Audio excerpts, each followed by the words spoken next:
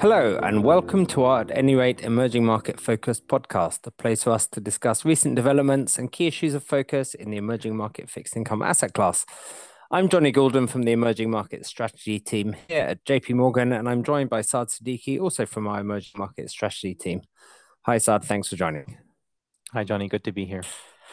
So, the positive tone in markets in general over the last week has seemed to continue, but actually gains have been slowing a bit given the extent of moves and current levels reached. We had a benign Fed yesterday. Activity data continues to look weaker outside of the US than within it. We've had weaker European PMIs again, but the US data has generally been a combination of resilient on the growth side. We've just had Q2 GDP, durable goods, which look pretty rosy, while at the same time, actually, this combination of inflation, which looks like it is easing, even though labor markets are still not weakening. So I guess markets are still raising the odds of a soft landing, which seems to make sense at this point. For EM, when you look at it, we've had credit spreads are just a few basis points tighter in the last week. EMFX is flattish against the dollar, and local bond yields are a couple of basis points higher, even though you've seen a bit more of a move in US yields, although nothing which you would really write home about. I guess given that the positive mood, the lack of these additional gains is probably something to do with the extent of the move we've seen so far and the levels we're reaching, but also there's some summer markets and positioning, and many of these trades probably have some positioning behind them, although they don't seem over-owned necessarily. But when you look at the country level, this week we have had some gappy moves, which look a bit exacerbated by some of these consensus positions, such as CNY and ZAR rallying, which maybe have something to do with positioning as well. Generally, we've kept a more positive stance on EM local markets and more neutral on the EM credit side. But Saad, let's talk about some of the developments and what they mean for our markets. Let's start with rates, really. We've just come through the major DM rates decision cycle for both the Fed and ECB, who both hiked exactly as expected. And with guidance, forward guidance now really becoming quite data dependent here. So what do you think the implications are for emerging markets? Are there, is this an important rate cycle in DM for us, and how this impacts our thoughts about EM rates markets? So we've expressed a bullish view on both local bonds and FX. We discussed last week that for local bonds, we are basically transitioning from being very bullish earlier to a bit more of a normal bullish. And as rates rallied, the right thing to do would probably be to kind of gradually reduce that bullish exposure over time. Now, both the Fed and the ECB this week were pretty much as expected. So the fact that they both hiked was not a surprise. So it's really all about the future messaging. That was the important component of both these meetings. And both, I think, were a little bit on the dovish side. There was a lot of data dependence that was expressed, no strong indication that further hikes are a foregone conclusion. I guess the ECB went a little bit further in that direction, judging from market reaction. And, the markets have taken a cheer from that. You can see how risky assets, for example, like equities, have been performing. And then today we had a decent set of second quarter US GDP data, which suggesting, a bit stronger growth, a bit softer on inflation. So I think I would concur that this does all but, seal the case against imminent recession concerns, and, the market raises its odds of soft landing. All else equal, that is good for risky assets.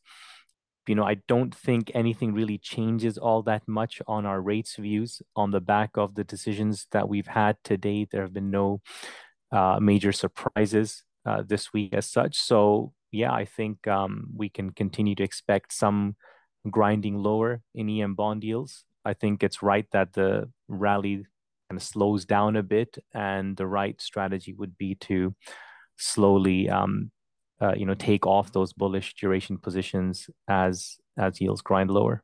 Great. So let's deal with the other part then, which is EM FX markets.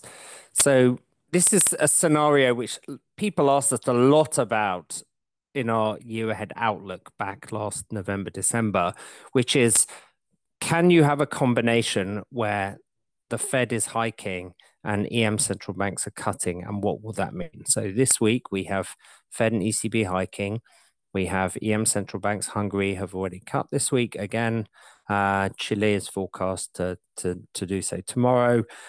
The question is, what does that mean for EM currencies? And I guess, why is that combination not causing more EMFX weakness? And maybe, are you seeing some signs of it at least slowing down some of the rally we've seen when you look at the way HAF and CLP have been trading this week? Do you think that's behind some of their underperformance compared to some of the other currencies? So there's a bunch of factors to unpack here. One is the overall risk appetite for the market at large. You can see that in broader risky assets. You can see it in volatility, whether it's the VIX or EM FX vol. And now we're seeing actually global rates vol, if I proxy that using the MOVE index, also looking like it's coming off. So I think that is an important driver. Lower vol, lower risk premia, that lifts all boats. And that to me seems to be reasonably well entrenched and nothing to really shock it imminently. So that's one important factor. The second is commodities prices and commodities exports of EMs. So commodities prices have held up really well. If you looked at just the PMIs, whether it's the PMI from China or the European PMIs, you would have thought that commodities prices should have been much lower, but actually they're doing pretty well. And that's an important factor that's holding up EM balance of payments and EM currencies. I think a lot of that has to do with the fact that despite China growth looking like it's been slowing down, Chinese imports of commodities are still going very strong. So that correlation between the China growth cycle and China imports has clearly weakened to the benefit of EM commodity exporters. And third, we know that markets are forward-looking. So the hikes or the cuts, or the hikes in DM or the cuts in EM, are we going beyond what the markets have already been pricing? And for the most part, I'd argue that we're not actually exceeding what the market has been expecting or pricing. We've only seen a very small number of countries even begin the cutting cycles, and so far they have not been a major surprise. I think to get more currency weakness or to change these things around, you need to shift these three factors. Really, you need to have something happening for risk appetite to really shake it. And the economic data right now is not suggesting that's going to happen imminently. Or you need commodities prices to really soften significantly, and that probably means a change in kind of the behavior of kind of China, which is still importing at a pretty robust pace. Or three, you need EM central banks to think that, hey, our currencies are relatively stable, inflation's coming down, maybe we can start cutting more aggressively and front loading those. So I think because those things haven't been happening, that's why overall EMFX is holding in reasonably well. So turning then to maybe some of the better performing currencies, BRL, MXN, we've had some positive ratings action on Brazil. For Mexico, you made the case this week that the MXN, the Mexican peso, is in a new era here. What's the argument behind that, and what factors are you highlighting? Yeah, that's right. So I think both Brazil and Mexico are in that sweet spot of having high carry, relatively low and contained imbalances. They benefit a lot from the risk appetite elsewhere, and they haven't begun the cutting cycles yet. Their real rates are also still incredibly high, if not getting higher, if you look at the kind of downside surprise we've had to inflation recently. Now, in Mexico's case, I think there is something additional going on beyond just the kind of usual list of kind of short-term cyclical factors supporting the currency. Now, the clues have been around for some time. The Mexican peso, whether you look at it over a 2-year, 1-year, 5-year, 7-year period, has been the best performing EM currency in total return terms. So there's something more going on there. It's not just the short-term factors. And what we argue in a report that we've published this week titled MXN, Not Your Padres Peso, is that this is a currency that, while for the past 2 decades was considered to be a high beta risk appetite proxy, a currency that, because it was traded, 24/7, you could trade it in Asia hours or any other kind of time zone, you would use that to hedge macro risk. You would use that to hedge your overall EM portfolio. And that's what made it such a high volatile currency. Now, what's changing now are three things for the Mexican peso, which I think are structural in nature. The first is the secular rise of remittances. So remittances have doubled over the past 5 years. They've gone from $30 billion to over $60 billion annualized. And when we model it, we think that this can stay high, if not increase from current levels. And what we know about those economies that have high levels of remittances is that remittances are a stable and sticky form of balance of payments financing. They're much less cyclical, and they're not actually that sensitive to host country labor market conditions as well. So this automatically dampens the volatility of Mexico's balance of payments. Historically, the single largest contributor to dollar inflows in Mexico was oil. I mean, oil is incredibly volatile, and now remittances comfortably are the largest item in the BOP, and in fact, they totally finance the entire trade deficit of the country as well. So that's a major shift, and I think that's permanent. The second is that the Mexican peso is no longer the most liquid currency in emerging markets. And it's not because it's lost liquidity, it's because other currencies, especially Asian currencies, have internationalized and they've gained in liquidity quite a lot. So the end result being that the peso no longer has to carry the burden of hedging an entire asset class. And that means lower implied volatility, lower realized volatility structurally, and that translates into lower currency risk premia. And the third factor is more in the future, not for now, but it's about the benefits, expected future benefits from nearshoring. Surveys that we look at suggest that that should be visible in the next 2 or 3 years. But I would highlight we are seeing some promising indications already in the hard data. So if you look at FDI going into those states in the frontier of this kind of nearshoring narrative, Nuevo Leon, for example, that is seeing a significant increase in FDI already. That's where some high-profile factories have been announced. So there are some initial positive signs. Most of the benefits are still in the future and contingent on kind of the right policies being pursued. But that could, again, add another source of stable balance of payments financing, which would kind of reinforce the other two factors that I just mentioned.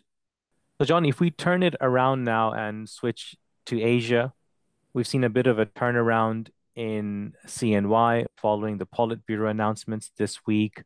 How big of a change of policy do you perceive this to be? Or are we just seeing profit taking on what was a pretty well-owned and consensus trade to be short CNY? Yeah, so maybe we'll start with the substance. So our economists generally are not seeing this as a significant change in the overall tone on macro policy. They do highlight there are some nuances here which are shifting around the statement around housing and some of the emphasis on the importance of resolving the risks around local government debt problems. So maybe some nuances there, but probably not enough to explain or to really cause a major shift. We have seen over the last couple of months, really since March, about a 6.5% move higher in dollar CNY. So you have had a real trending move. this week, after those announcements, we've seen actually, a bit more of a pullback. But, you look at the last couple of weeks, we've seen about 1% of a pullback from that move. It looks at the moment mostly like profit taking on a well-subscribed to short. And, given the way I think our economists are seeing the policy stance here, it doesn't feel like the start of a major reversal. I think if you look at the overall underlying conditions, you have growth, which has been underperforming, inflation, which is very low, manufacturing globally is weak, and to be using CNY to fund other FX positions is generally a positive carry trade. So the forces which point to some further moves higher in dollar CNY seem to still be in place, and it doesn't feel like the authorities should really want to push back too much against that at the moment. Okay, thanks. And then finally on credit, we've seen a strong performance, which drove EM sovereign credit spread tightening. The distress part of EM credit, is that running out of steam a bit? And more generally, how much scope is there for high yield or even IG to tighten further from current levels? Does it require idiosyncratic forces from here, or will global risk appetite be enough to drive further spread tightening? Yeah, so in the last week, actually, you saw a little bit of the distressed triple C part of EM sovereigns widening in spread terms, even as the index overall was marginally tightening. The distressed part of the market had seen some idiosyncratic positives over the last few months, which we've been discussing in podcasts. But there's also been a global market positive trend there. And I think when you think about how much lower can spreads go in that distressed part of the market, there is both an idiosyncratic component, really about where recovery rates will be. But there's also a global market conditions, and they actually interact with each other. So to say that one is completely idiosyncratic isn't, I think, quite right. We will talk when we think about recovery rates, we will talk about exit yields, we will talk about market access, and all of that, as markets become a bit better, starts to look better. And then there's also a global market component in the hunt for value or spread, and naturally people feel like they've got a bit more risk appetite when markets are rallying, and they're looking for those things. But I think what we've seen in the last week is those two factors may be bumping up against each other a bit. There is the reality of recovery rates, and global market conditions might be better, but at some point there is the hard math of debt restructurings, and I think maybe just a bit of sort of position profit taking in some of those, really on the margin. In some of those, you can see it's quite a big split as well. The likes of Ukraine, Ethiopia, Pakistan, Zambia, all actually a bit wider on the week. Tunisia, Argentina better. So it's really quite a dispersed universe in terms of what we've been seeing. Maybe to highlight one other, Kenya's maybe a little bit more surprising in that sort of zip code of the market, given we have challenging fundamentals anyway, and that's been reflected this week in a ratings outlook change to negative from one of the rating agencies, but also we're seeing protests in the country, and yet spreads have been tightening. So that's not entirely clear that that's being driven by fundamental factors. We would attribute that more to what is generally, I think, one of the names which people have a more underweight view on. And so maybe it's just a bit of positioning dragging on that in thin summer markets, which are actually causing spreads to tighten against what we think probably should happen there, given the background of and the fundamentals of the country. And that brings us to the end of this JP Morgan at Any Rate Emerging Markets Focus podcast. Thanks to you, Saad, for joining today, and thank you all for listening. And we hope to have you back again with us for the next one. This communication is provided for information purposes only. Please refer to JP Morgan research reports related to its content for more information, including important disclosures. 2023 JP Morgan Chase & Company, all rights reserved. This episode was recorded on the 27th of July, 2023.